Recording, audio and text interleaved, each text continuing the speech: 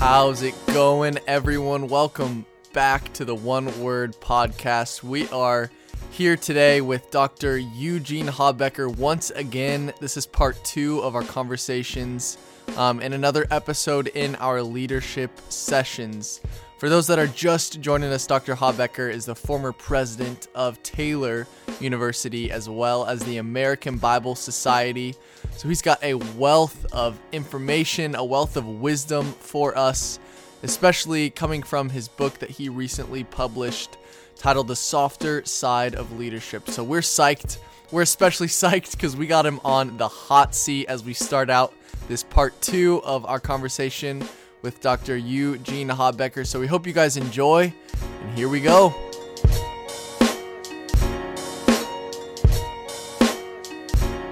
All right, Dr. Habecker, we are loving all that we're learning from you on leadership, but we want to take a little bit of break from the seriousness of leadership and ask you a question that will resonate more with our Taylor University alumni audience, or maybe those who are still enrolled.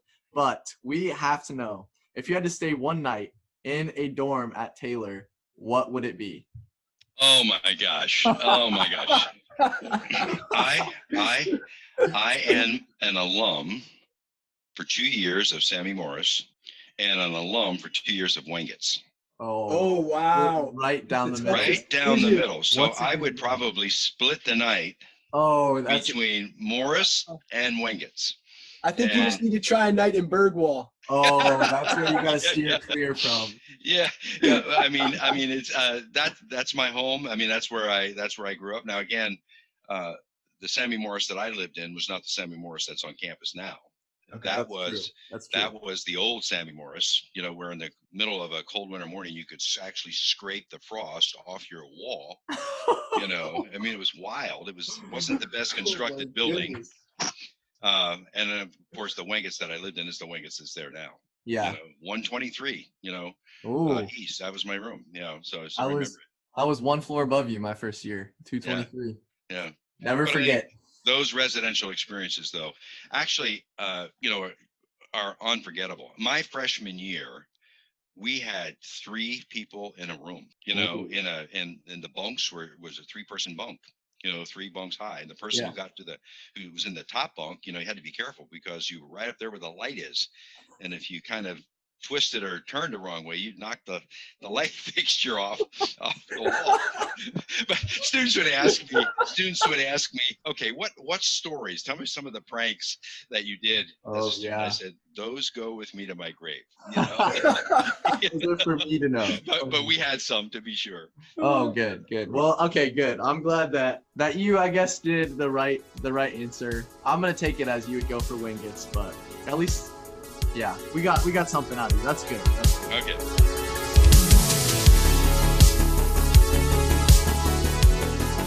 All right, so moving on, we've just got a couple more questions for you before we wrap up. So, in your opinion, what is one of the greatest challenges facing a Christian leader in a post-Christian world? Well, that's a great question.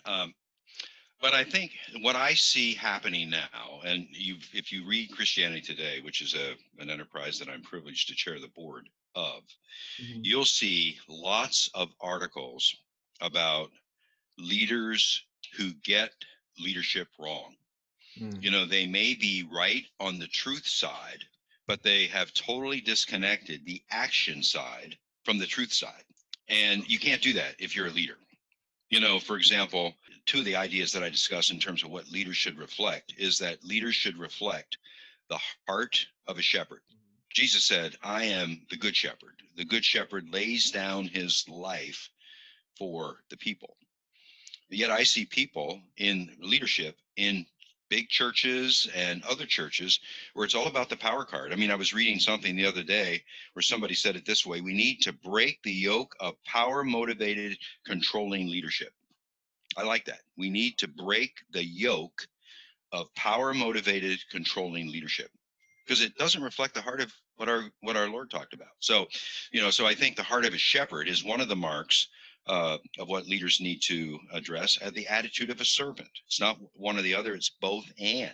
Of course, the servant tile that you guys are very familiar with, at Taylor, should mark our lives. So I think one of the things that Mary Lou and I are really committed to is to help to model a different idea of what leadership looks like. David said this, that David realized that he had been made king for the benefit of the people. Think about that. David realized he had been made king for the benefit of the people. I mean, that's really why you're in leadership. It's never about you. It's about the people you are privileged to lead and serve. And how are you helping them grow? How are you helping them achieve their potential? How are you preparing them? Because, this is the one thing when Mary Lou and I were at Taylor, we never saw students just as students.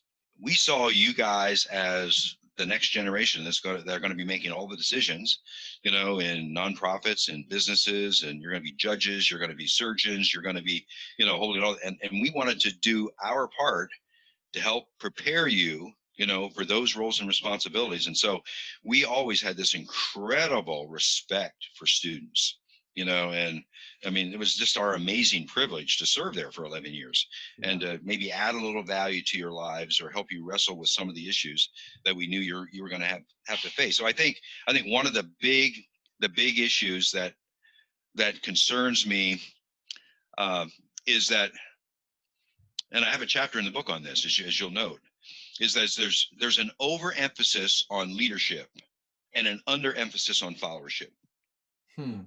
And if we get followership wrong, if everybody wants to be the leader, we're not going to understand what it means to follow Christ. We're not going to understand what Paul said, follow me as I follow Christ. I mean, there's a sense in which we also need to understand followership. And by that, I mean the leader is, let me put it this way. A leader is not always a leader.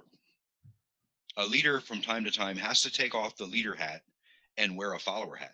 When I went to a faculty meeting at Taylor, I took off my leadership hat and I put on my follower hat because the faculty knew far more about curricular matters and about putting together academic majors and programs than I did as president. And if I insist on always wearing that leadership hat, I'm gonna miss the learning that I need to learn, and I will miss respecting all of the incredible gifts that faculty and staff add to an enterprise like Taylor University. Well, I'm always the leader. No, I have the position of authority as president, but I would tell people I am not the president of Taylor. I serve as the president of Taylor. You understand the difference? It's a difference with a distinction. Because otherwise it says my whole role is tied up in my position. I am the president, or I am the senior pastor, or I am whatever, fill in the blank. No, we have the privilege of serving in those roles, and we'll make the right decision, God helping us, as long as we're able to. And when God says, you know what, it's time to move on, we do it with joy, grateful for the privilege that God has given us to serve. Those are examples of the kinds of attitudes that I don't see in a lot of Christian leaders. Jesus linked, we talk about love, the importance of love in the Christian culture. Jesus seldom talked only about love. Let me give you an example. John 15:14. If you love me, you will keep my commandments. Whoever, John 14:15, he that says he loves me will keep my commandments. In other words, there was always an action that was linked to the way he talked about love. It's love in action. So I think, how can you be a senior pastor of a church, and I'm not going to mention any names here, but I'll give you an illustration. Be a senior pastor of a church and write really good stuff, in terms of truth, but take home a salary of $1.4 million every year. And that just does not make sense to me in terms of the missional dimensions of what a leader does. So I think it's helping people understand, embracing a new model of what leaders are. And I think it's a matter of combining, as I say in the book, the hard skills, but also with the soft skills. If you don't get the soft skills right, if you don't understand cultures of forgiveness, if you don't understand what it is to trust, et cetera, you're gonna be in trouble in your leadership. If you have no accountability, one of the questions that I ask in leadership is, who can say no to you and make it stick? Now you think about the leaders that you work with, and you ask yourself that question: who actually can say no to that leader and make it stick? Wow. And what I've observed is that if you have nobody in your life as a leader who can say no to you and make it stick, you're on a slippery slope. And it's not a matter of whether you will crash. You will crash. It's just a matter of how quickly you get there, because we all need accountability. I mean, Jesus in the Gospels, I am the Father of one. I can do nothing apart from the Father. If you see me, you've seen the Father. I mean, he never tried to do it on his own. You had that link to the Father in terms of how he lived and how he served. Yeah, absolutely. That's a great point of leadership. Who can say no to you and make it stick? That's powerful. And accountability, that leads us into our last question for you, coming from Josh. Josh, you wanna wrap this last question up? Before the last question, I kind of wanted to fill in our listeners. You mentioned the Taylor's servant towel. I want to tell them what that is so they can get a picture of it. Oh, Great. Yeah, the Taylor servant towel is given to all Taylor students upon graduation. But before graduation, all of the on a floor or a hall, all of the upperclassmen, the returning students, will wash the feet of the incoming freshmen on their first kind of floor gathering get together to show to embody that servant leadership aspect. And then all the freshmen will get their towel, and then on graduation they'll get their other towel. So I kind of want to fill in our audience on that, because it's a cool way to do things, and maybe it's something you could implement at your organization, your church, your school, whatever it is, in your family, whatever it is, among your friends. It's a very cool practice to do. I'll tell you, when I got my servant towel at a trustee meeting by the leaders of the student senate, I mean, I cried. It was so moving. It was so overwhelming, and such a powerful reminder of why I was there. And it was there to serve and to love these wonderful students that God had given to us. So cool. Thanks for your emphasis, man, on the reminder that Jesus didn't come to be served. He came to serve. And if we stray away from that as his followers, then we're in dangerous territory. Because we're called to be servants, and we're called to serve. Absolutely. So thanks so much, Dr. Habecker. And we wanted to ask you, at Taylor, during your time, there is a huge emphasis on scripture engagement, and you really championed and brought that idea to Taylor. Would you mind kind of sharing the importance of scripture engagement and how you got Taylor to buy into that? Yeah, well, first of all, it's a God thing.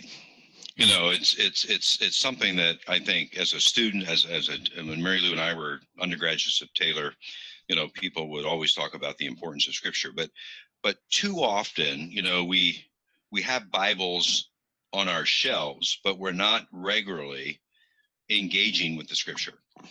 And, coming to Taylor from the American Bible Society, that was a huge emphasis that we had there, not just to distribute it, not just to make sure people had another version of a Bible, but they give people tools that allow them to understand it, to engage it, and actually live the word. That's really the operative word, small w, to live the word of God in your lives, that connection between knowing truth and then living truth. And so when we came to Taylor, we basically said, you know what,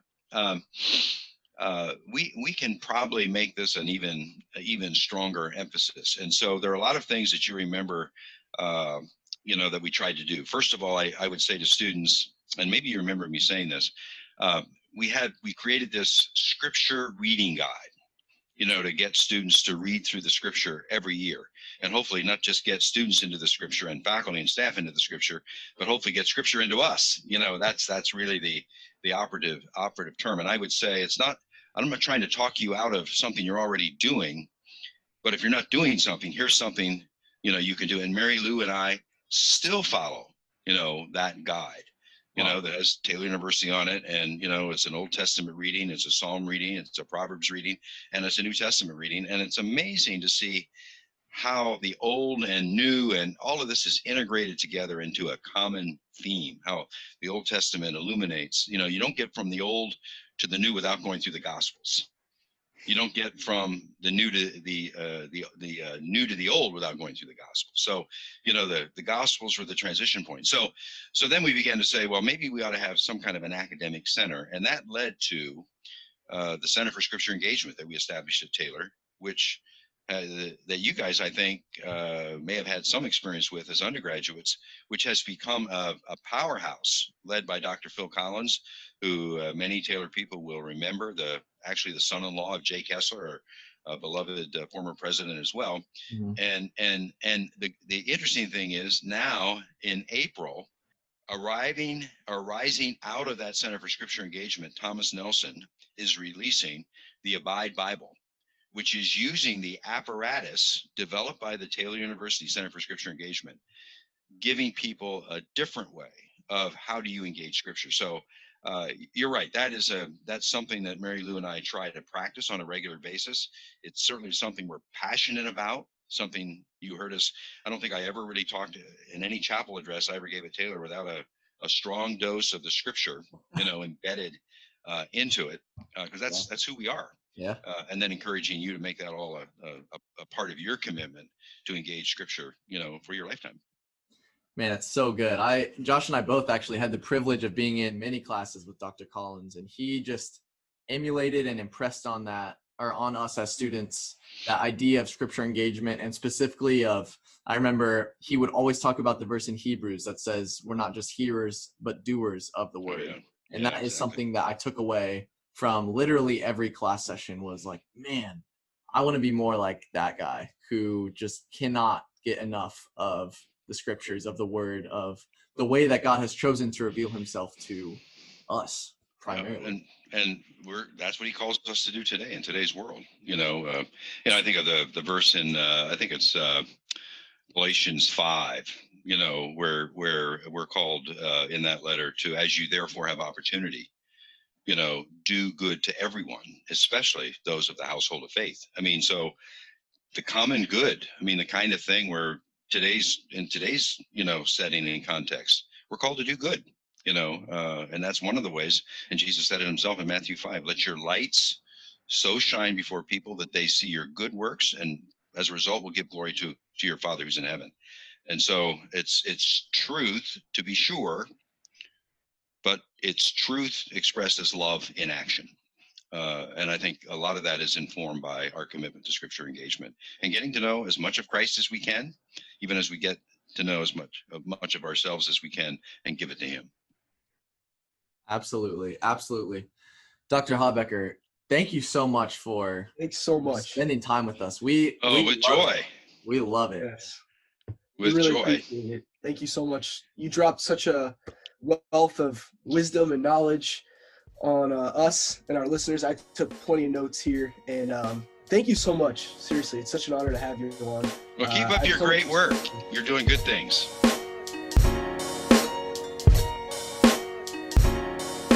Woo! Dr. Habecker just bringing the heat.